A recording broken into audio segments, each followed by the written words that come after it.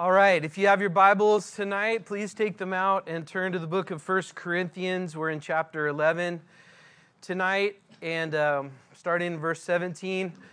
The plan is just to get through chapter 11, so not a lot of territory we're going to cover tonight, but important territory nonetheless. And next week, we start looking at the spiritual gifts in 1 Corinthians 12, 13, and 14. So I didn't want to do half of 11 and then start getting into that. We need a full runway as we get into the spiritual gifts. So looking forward to that.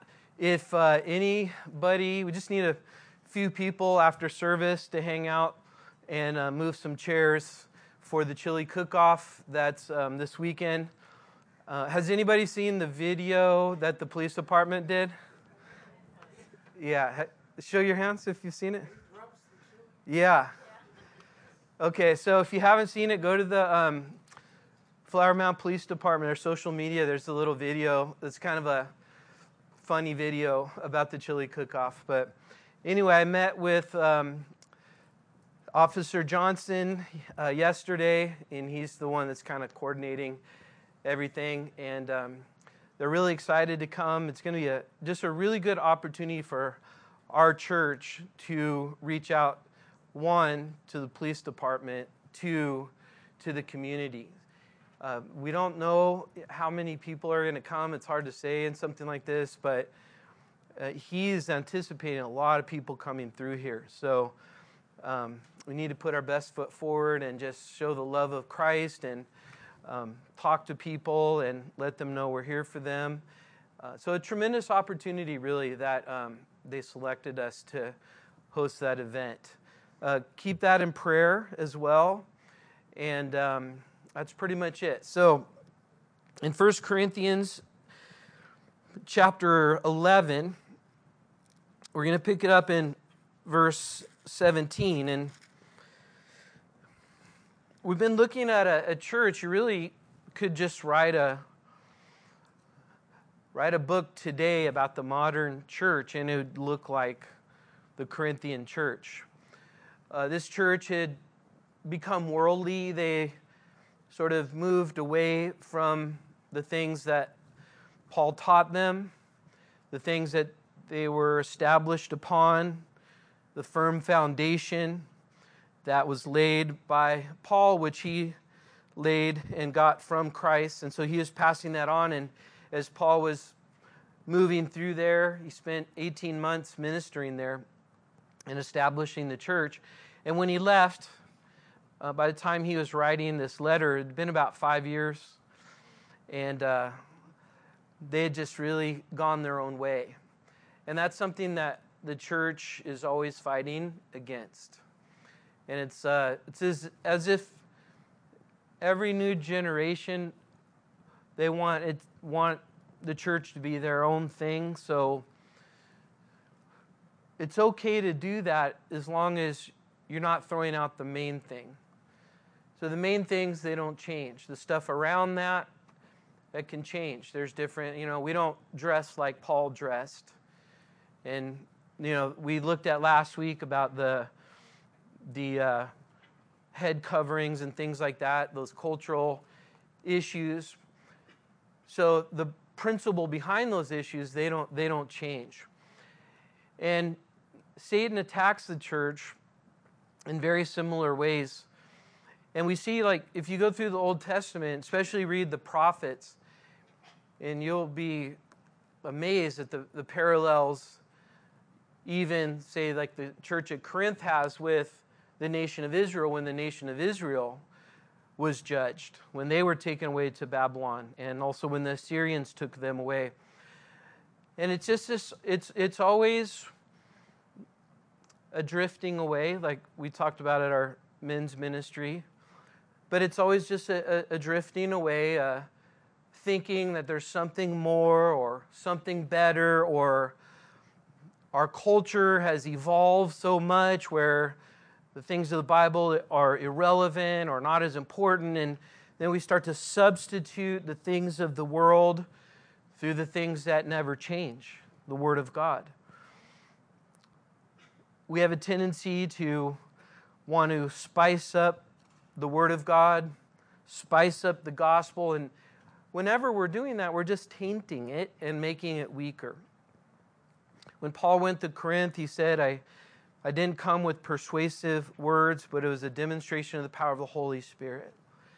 And so I'm excited next week to get into looking at the spiritual gifts and things like that. That's always one of those issues in the church where people are divided on and confused about and things like that.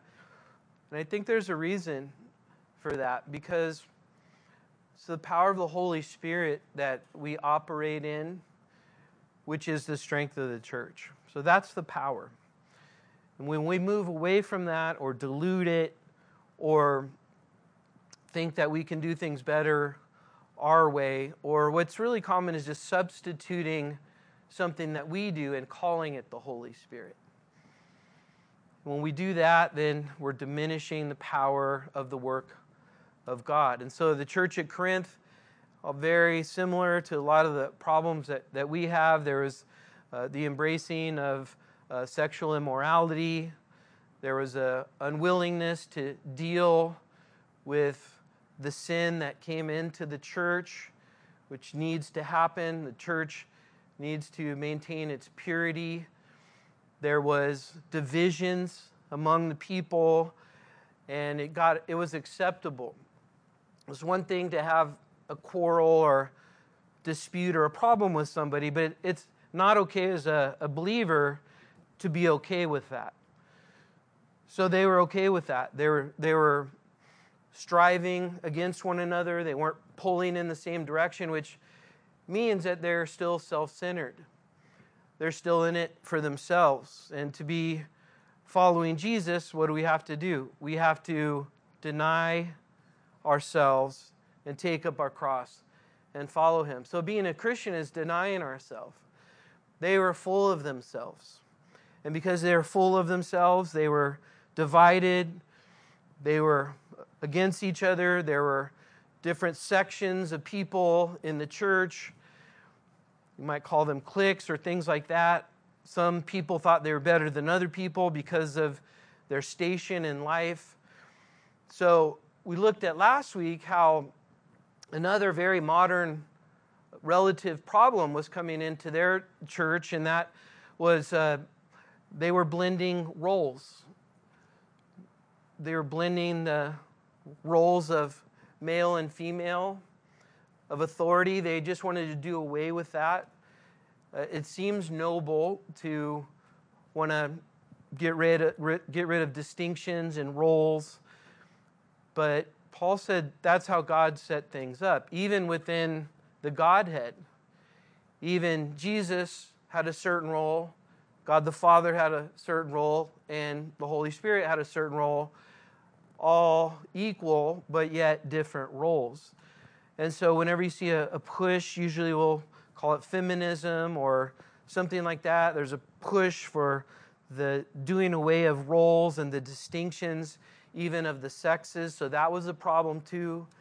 They were sort of the men were wanting to look more effeminate and having a more of a effeminate way that they're approaching life, and so it just, these things they're always around. It's the same stuff. What we're facing in the church now is nothing new, but it is alarming to see what's going on. It is alarming that the world's going to do that, but when the church starts doing that, then you don't have a church anymore. And so these are things that we need to push back on. We need to fight against. But for the most part, if we keep God in the center and keep His Word at the center, it's going to keep those things away, because you can't do those things while you're going through the Word. The only way you can do those things is you don't have the Word front and center, and then man's opinions front and center. So we like to keep the Word front and center, and that is a hill to die on for us. And as long as we're here, this is what we're going to go down on. And the Bible says that if we're truly a follower of God. We can't say that we are and not be doers of God's word. If we do that, we're actually a liar. So we want to be those who are always looking, keeping God's word. None of us are perfect, but we have a desire to want to walk with God. That's our desire.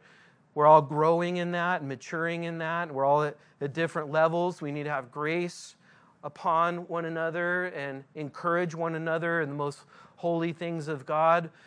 But we got to watch the drifting away. Otherwise, we won't be a church anymore. There are a lot of places that call themselves churches, but they're not a church.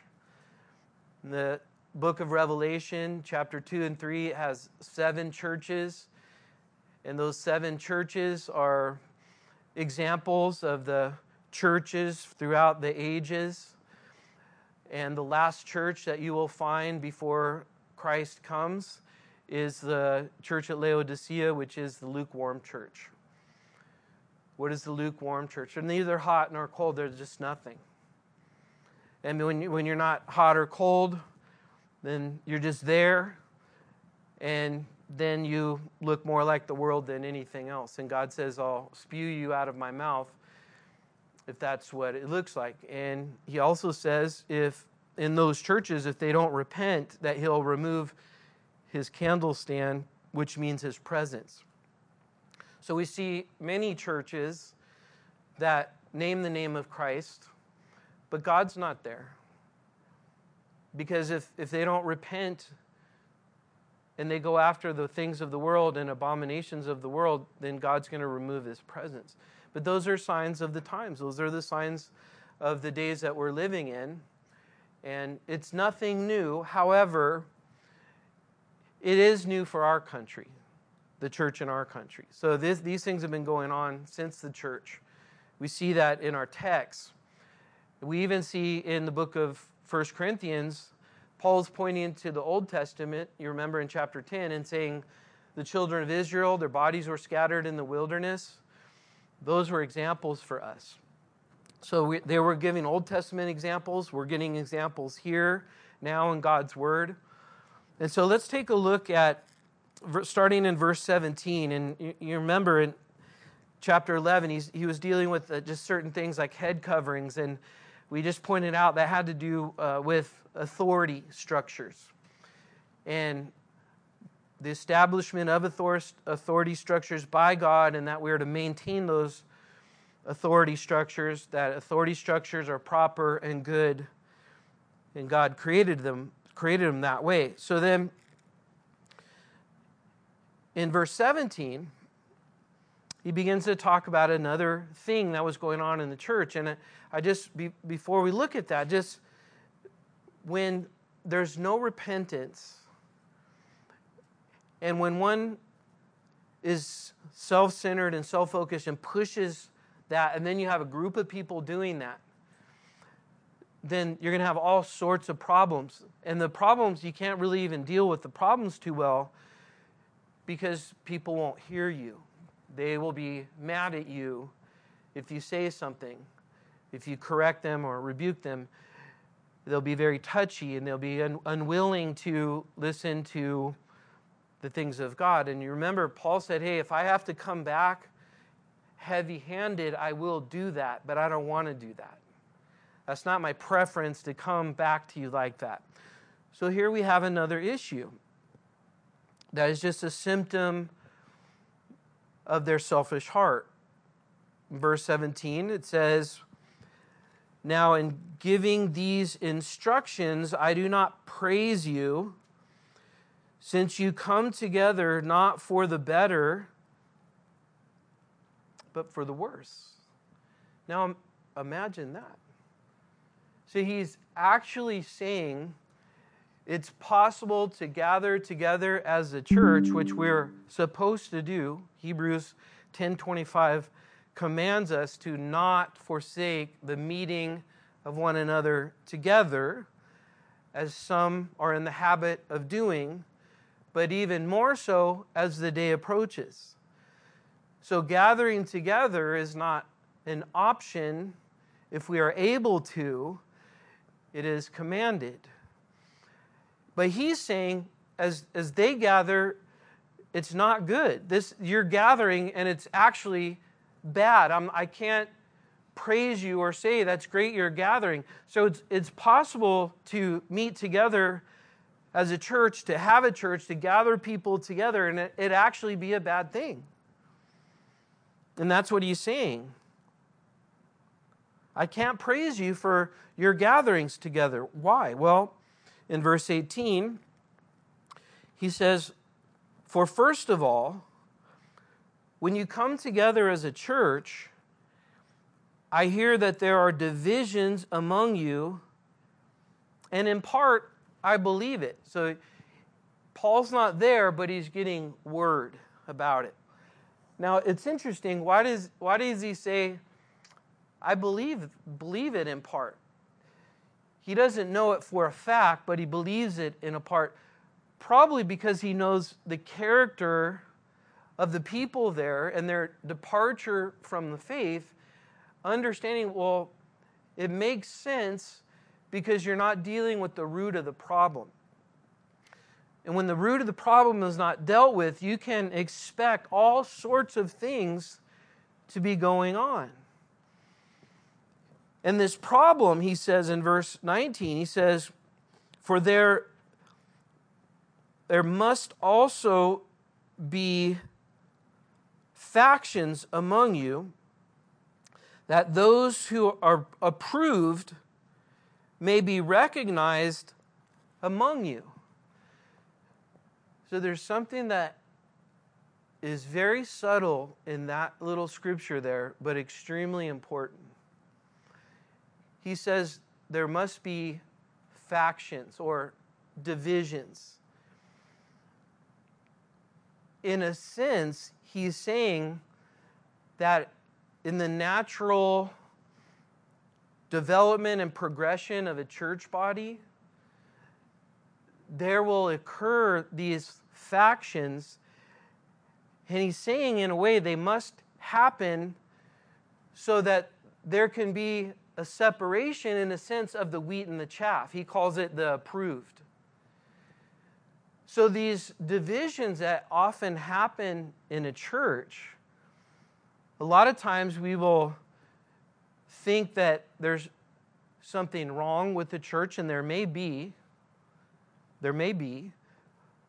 but church division in and of itself, Paul is saying that's actually a healthy course of action, because it can occur where in the church you get those who are not really following the Lord and actually causing division because, as Paul called them, carnal.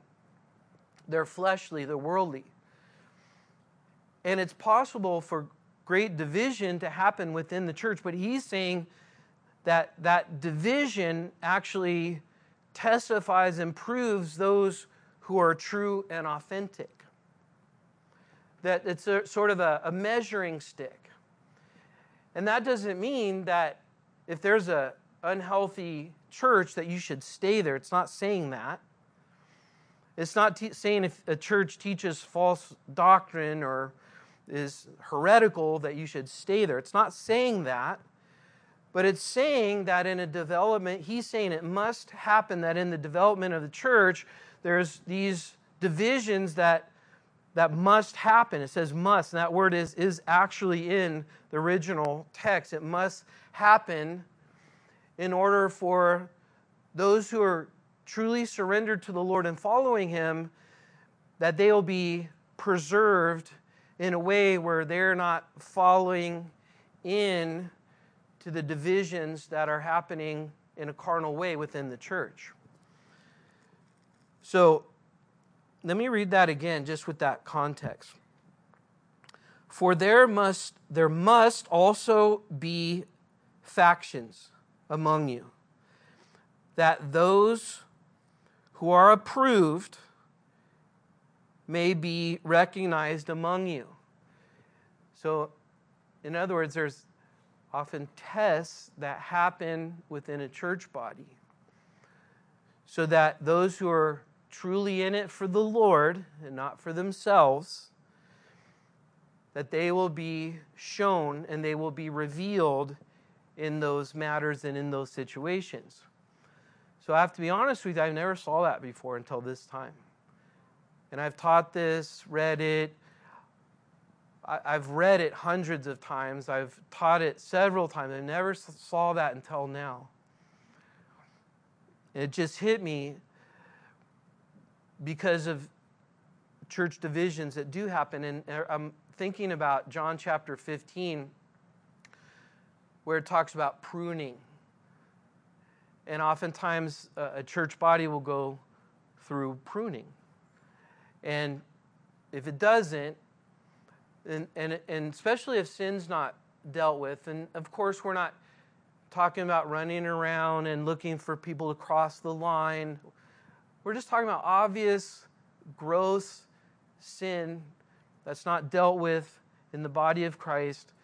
The leadership needs to be committed to Christ. And those that are not in leadership, they need to be encouraged in the ways of Christ and exhorted in the ways of Christ. And that's how it's as simple as that.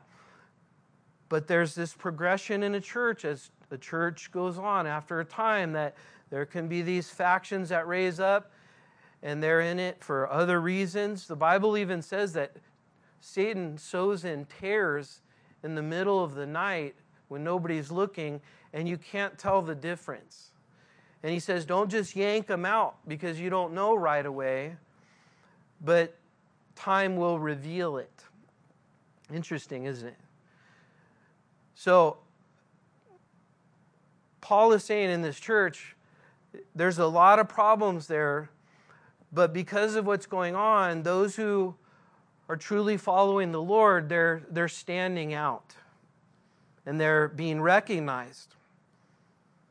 He says in verse 20, therefore, when you come together in one place, it is not to eat the Lord's Supper. For in eating, each one takes his own supper ahead of the others. And one is hungry and the other is what? Drunk. So that's a problem, right? So what's the Lord's Supper? What is he talking about, the Lord's Supper? So the Lord's Supper is here, in this context, is basically, it's like what we would look at as a potluck. It's just something they regularly did, usually once a week within the church, where everybody from the church body, on one day, they would bring their own food. And so the food was meant to be shared. And then at the end of that, they would take communion. So it was kind of the model with Jesus and the disciples, right? They all came together, they ate, and at the end of that meal, then that's where Jesus introduced the Lord's Supper and the cup and the bread that represented the blood and the body of Christ. We're going to look at that in a second. So they're all getting together. And in Corinth, in the church especially, there was a very large divide in socioeconomic status. On one end, you would have the very rich, aristocratic type of people who got saved. On the other end, you'd have prostitutes that got saved. And you'd have everything in between. And so what was happening is they would come to this supper, and the rich people, they would be sort of in their corner or in their room, and they would be eating all the lobster, the steak that they brought, cheese fries, clam chowder soup. And then the poor people, they would be at the other end, and they would be eating beans and rice. And they wouldn't mix. And the rich people would also have the best wine. And so they would be drinking that wine and getting drunk. And there their service. This was how they were interacting with one another. And so the division that they had, that Paul had been talking about throughout the book, now it's manifesting itself within the church worship services. So they have certain people over here and certain people over here. And Paul is dealing with that particular issue. This issue is a symptom of the fact that they're not following the Lord and denying themselves. Their worldview has not changed, which it should when we become believers, to the extent where we understand that God has made everybody in His image. Full value on every single individual because they're made in the image of God. And that's why I personally have a problem when people have a white church or a black church or anything you want to put in front of church. There's no such thing biblically. It's just the church. There's no white church, there's no black church. And that's why I don't believe in catering to a certain ethnicity or a certain walk in life to change the demographic within your church, because I believe the Word of God is what draws people. And we shouldn't have to manipulate and change things. And that's why if I look around in our church, we have all sorts of different people. And that blesses me because that's the way it is supposed to be. And so we should never cater a church based on ethnicity. In a sense, this is what they were doing. They were just doing it within the church and in these gatherings. And their carnality was on display in their worship. So it suggests that they do not fully understand who they are in Christ. They were struggling with their identity in Christ, what it meant to be a follower of Christ, what Christ has done for them, and how Christ died for them, and He came for all to be saved, not just certain people. So whenever you see any sort of racism or prejudice or any of those things, especially done in the name of Christ, that is an abomination to God. And it's wrong. And if you teach the Word, and if somebody's truly a believer, then the distinctions between individuals will be removed.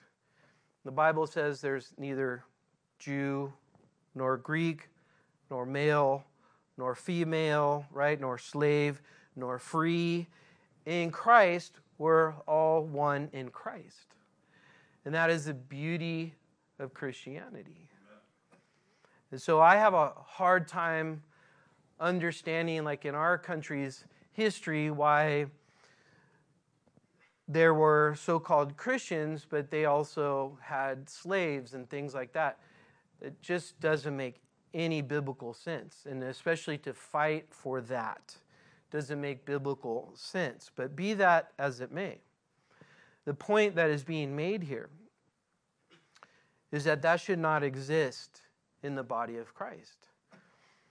And the thing that's really interesting is they were getting drunk. Imagine going to David and Young's for the home Bible study, and Chris is about to teach it, and they're all getting sloshed. And then I'm hearing, man, it was great. This was the best home fellowship that we've ever had. That's not going on, is it? Let me know if that's going on. But this is what they're doing. And it doesn't seem like they saw that that was a problem.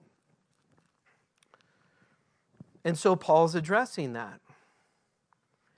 He says in verse 21, he says, "For in eating, each one takes his own supper ahead of the others. And one is hungry and the other is drunk." So some of the lower socioeconomic status people, this was an opportunity for them to eat a good meal. And the rich people were eating it before them. And it's almost like having a potluck, and we all run over to get the good stuff. And we're pushing each other and shoving each other out of the way. And we haven't done one in a while, but I know, like, you already know the people, they have their trademark dish. And if you know they brought it, you're going to be the first one in line. But hopefully you won't after this. Because the first will be last, right? And the last will be first. So in verse 22, he says, what? Do you not have houses and eat and drink in? Or do you not despise the church of God and shame those who have nothing? What shall I say to you? Shall I praise you in this? I do not praise you. I rebuke you. This cannot keep going on. Now, the issue then is, here's always the issue. What's going to happen after they hear this? That's where you really find out the heart of a person. Are they going to push back? Are they going to be mad at Paul? Are they going to say, forget you? Or are they going to be broken? Are they going to see their sin and repent of their sin? And that's really what makes the difference. So he goes on and he says, for I received from the Lord that which I also delivered to you, that the Lord Jesus, on the same night in which he was betrayed, took bread. So what is he doing now? So now he's telling them what the Lord's Supper should look like. In particular, the last part where they're going to take what we call communion. He's telling them that the communion that he's going to lay out sort of and establish the standard of what they're doing, he says that he got that from the Lord. And then he delivered it to them. And I believe that's why it's so important that you and I are in the Word of God together as a church family. Because right now, we are all receiving what the Lord has to say. So he's given us his word. And together as a body of Christ, we receive it together. And to me, that is so valuable. And I think that's what a church should be built on. And that's what a family of God should be established in and grow together in. It's the Word of God. And I have noticed that when a church does that together, it eliminates a lot of the problems that a church can have that they have to continually address individually and separately. But when as a church body you're going through the Word of God together, you're all on the same page, so to speak. We all can see it. It's not my opinion. It's not someone else's opinion. God is the authority. That's what's important. That's why the Word of God is always being challenged about its place in a body of Christ. Because when we remove the Word of God from front and center, we put ourselves in place of that. So the authority shifts from the Word of God to man. And that's why you are able to have a church that teaches overt false doctrine. Because the people can't see it. It's not right in front of them. They're not going through it together. And so it allows for false doctrine. Now there's different applications that people have and different things. I'm talking about the essential things in the Word of God, and a body of Christ that's being built on the Word of God and the authority of God, that God is having the authority in the church. When we're doing what we're doing right now, God has his authority in the church, not a person. We're all looking at what the Word says in order to do that. we're all doing that together. What does it say so I can do that? What does God want us to know? What is He revealing? And when we all do that as a body of Christ, what do you have? You have a healthy body of Christ. Why is it healthy? It's built on the Word of God. And why is that healthy? Because the Word of God endures forever. This will go through every generation. This will always be relevant. There's always talk about relevancy. You have to be relevant. Well, the Bible is always relevant. It never changes. It's always current. It's always alive right now. And that's the confidence that I have when I prepare to understand the Word of God and I study. I know that this is something that I can share that I know is going to last forever. That's what I want to be into. I don't want to be into speculative things. And if it is speculative, hopefully I'll tell you that's just speculative or speculation. But as we read God's Word, we should be able to all just say, I put my life and stake my life on that. And when you have a church body, a group of people that does that, now that church body is starting to look like a light in darkness. It's starting to look like salt. It's starting to stand out and be different. And that's what we want to stand out for. We don't want to stand out for being weird or exotic or gimmicky or snazzy or whatever. We want to stand out because we're standing on the Word of God and we're humbly submitting to the Word of God, being directed by the teaching of God's Word. So Paul had that confidence. You see that? He said, I'm giving you not something I made up. I'm giving you what I received. He's saying, God gave me this and I'm giving it to you. So he had that confidence. He says in verse 24, let's say 23 and a half. He said that the Lord Jesus, on the same night which he was betrayed, he took bread. So as he's referring to the practice that we call communion, Lord's Supper, he is saying this is built on what Jesus did. This is not something that we have the right to make up or do our own way. Or he's saying what we do, and we do that now. We're going to do that this Sunday. That this is something given to us by God to do. He says in verse 24, when he, Jesus, had given thanks, he broke it and he said, take, eat, this is my body, which is broken for you. Do this in remembrance of me. So, as he establishes the parameters for communion, what we call communion. Communion means fellowship, koinonia. So when Jesus did this, it was on the Passover feast. The Passover feast was when they were commemorating the children of Israel's deliverance from Egypt. And the death angel passed over them. And so from that time, the Jews every year, they would commemorate that. It would be a reminder that God delivered them through the blood applied to the doorpost and through the water.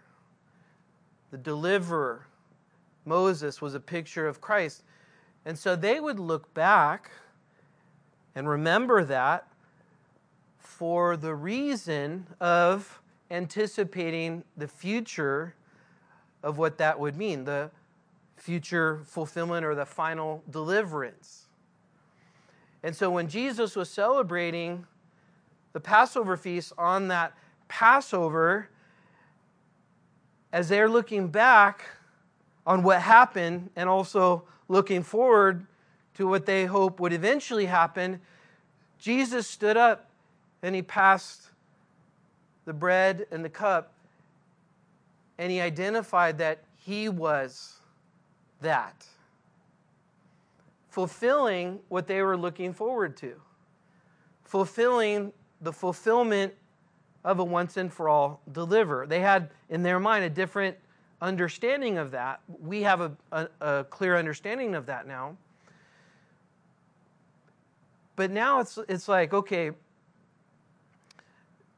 the issue that many people have with communion that denominations have been set up around in many cases is exactly this. So what is actually happening with the bread and the cup? So a Roman Catholic would say that it's literally, you're eating literally the body of Christ and it's literally his blood. So it's called transubstantiation. So in their mass, their service or ceremony, they take that communion, and it has to be, for them, administered by the priest. Then because it's the body, the literal body, and the literal blood of Christ, then they believe he has to make atonement for them over and over again. Huge problems with that. When Jesus said it is finished, he was saying there's no more sacrifice, no more atonement. This is it. I'm the fulfillment of all of those Old Testament pictures and types, and it's done. It is finished. There's no more atonement left. So when Jesus atoned for our sin, there's nothing else. No more atonement. So that's a huge problem. Luther, the reformer, if you know a little bit about church history, the one who started Protestantism. So why do we call it Protestantism? Because he protested against the Roman Catholic Church. Wrote or nailed his 93 theses or his 93 problems with the Catholic Church. Primarily, salvation is by faith and not by works. But so he moved away from transubstantiation, and he had something called consubstantiation. So he didn't move that far from transubstantiation, just a little bit. Needle moved a little bit. And his thought was that Jesus is there in the bread and in the cup, but spiritually. And so he embraced that idea of Jesus being in those particular elements, just not physically, but spiritually. Then later, there came Calvin, brought to the table this idea of the spiritual presence is in the communion. And that kept moving it away a little further until a Swiss reformer, Zwingli, said that it's a memorial. It's a remembrance. And it says it right here. It's the whole thing solved right in this verse. When Jesus said, "Do this in remembrance of me." So it's a memorial. So communion helps us to remember what Christ has done. So when Jesus took the bread and the cup, he looked up into heaven and he blessed it.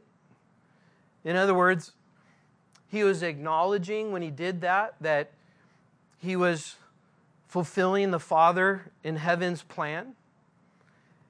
And he broke it, suggesting to us his suffering that he was going to go through at the time when he did that with the disciples. But now looking back, it was this suffering that he would offer as being a sacrifice for our sins.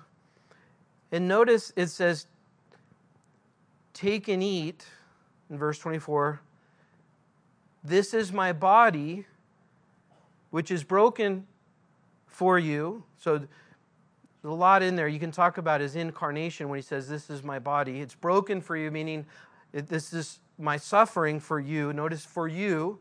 So this is his atonement, substitutionary atonement for us. And he says, do this in remembrance of me. In verse 25, he says, in the same manner, he also took the cup after supper, saying, this cup is the new covenant in my blood. Do as often as you drink in remembrance of me. So there it is again. And so there we have the picture of his sacrifice. We have the picture of him not only taking on a body, but then having his body suffer and given for us. And then we have the shedding of blood for our sins on the cross. And as we do that, we're remembering. So a couple things. It's interesting when you think about Jesus wanting us to remember him. He didn't say build a statue or a monument or have this icon picture. This was it. This is the only thing that he has given us as a memorial to remember him. This is it. And the whole thing that we have in communion, or what we call communion, is that it's another time to reflect on how amazing God's grace is, on how amazing our salvation is, on how amazing God is. It's a time to reflect fully and completely on the message of the cross. And this is what we're to do often. And then to do that as the body of Christ, it's amazing to be able to share that with one another, because we're sharing that with Christ and we're remembering him and we're thanking him and we're enjoying him and rejoicing in him. And then we're doing that together. You know, we're celebrating this together. So there's something about communion with the body of Christ that's very special to be able to do that together. Another thing we see here is that communion it's not specified with all these details that it's to be given out by a certain person. So communion, it doesn't have to be a pastor doing it or a priest in another religion doing it or whatever. It's just for everybody. You could do it at your home. And that's the neat thing about communion. All these specific examples, and it's given for everybody as a time to remember the things that Christ did. He doesn't tell us how often we're to do that, so we can't make that a thing like this church is bad because they only do it this, or we only do it this, and they do it every day, and that's not a thing. If you want to do it more, you can do it at home with your family. Seems like you should. Doesn't seem like that's a bad thing. Seems like that might be a thing to adopt into your family. Is just doing communion with your family. So he says in verse 26, as often as you eat this bread and drink this cup, you proclaim the Lord's death until he comes. So now we're actually looking forward to something too. So communion, he says, proclaim. That's like preaching. So communion is a visual message. It's not preaching for our ears, it's preaching for our eyes. And so we get a visual, we can see ourselves taking that communion, and it reminds us of the body of Christ and the blood of Christ, and we're remembering all those things. And as we remember all these things, look what he says, till he comes. What that means is now we're also looking for the future. He is telling us we do this now, but there's going to be a time we're going to keep doing this until we're face to face with him. He's telling us here in communion that he's coming back. And we know that he's going to set up his kingdom here on earth. So now he brings the the procedure down to then a personal application for us. And this is what we'll finish on. Verse 27, therefore, whoever eats this bread or drinks this cup of the Lord in an unworthy manner will be guilty of the body and blood of the Lord. Wow, that sounds really scary, doesn't it? So, what does that mean?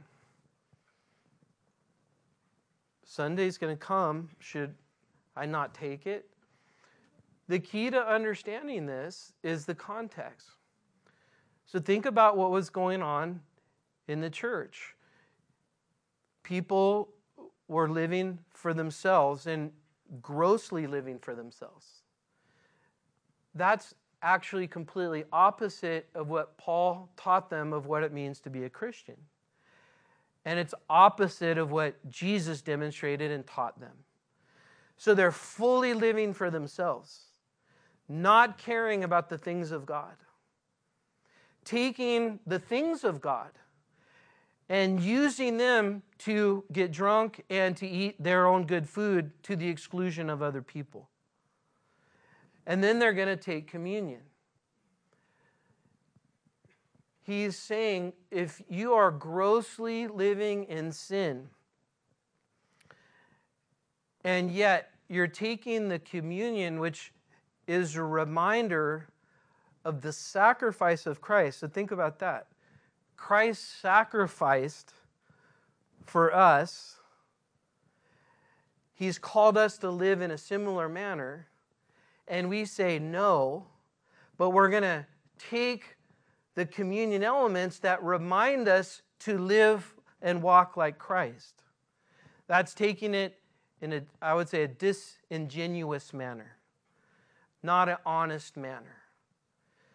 Not considering the things of God, but you're still going to do the communion, but do it in a way where you're not acknowledging what it actually means. You're ignoring what it actually means. And I would say that's an epidemic in Christianity. In other words, I'm a Christian, but I just do my own thing. Don't tell me what to do. Don't speak to me about any change in direction or denying myself. None of that. But give me that. Give me those crackers. And give me that juice. He's saying that's a problem. And again, we have to understand there's no speaking of perfection. There's no speaking of merit here.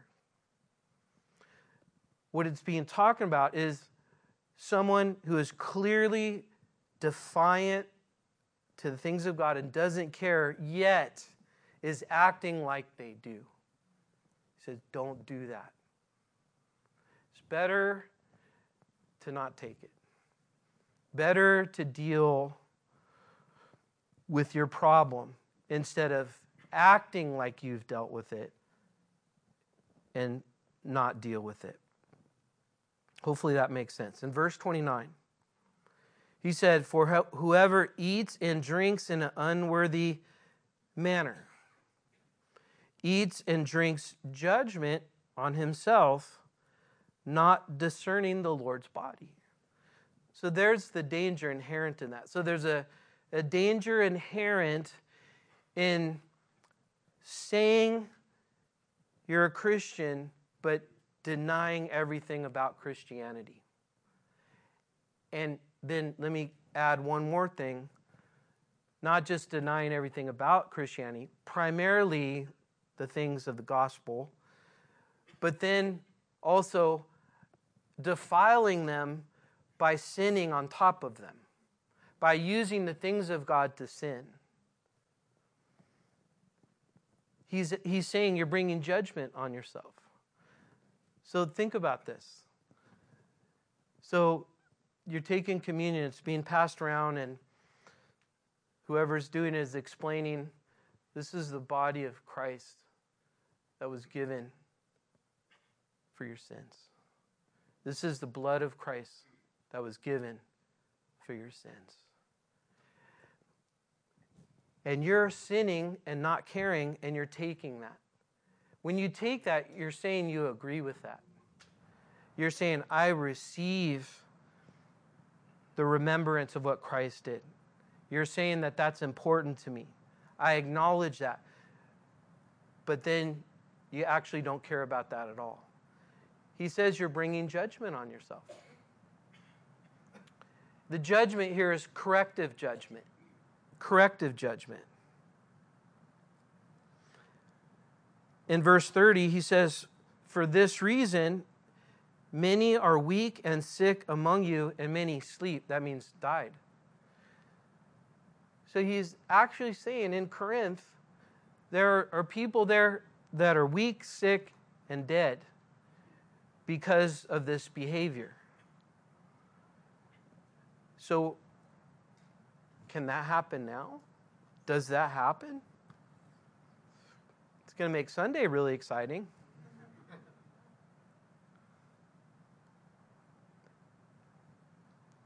It can happen. I don't know to what extent. I don't know. It's hard to pinpoint those things. It does seem like the early church, like Ananias and Sapphira, right in the beginning of the church, they were lying about how much they were giving, and they dropped dead in church just like that. So possibly it may have been a little different then because the church was just starting, and the need for the church to start off in the right direction was so important before Scripture was able to establish all that.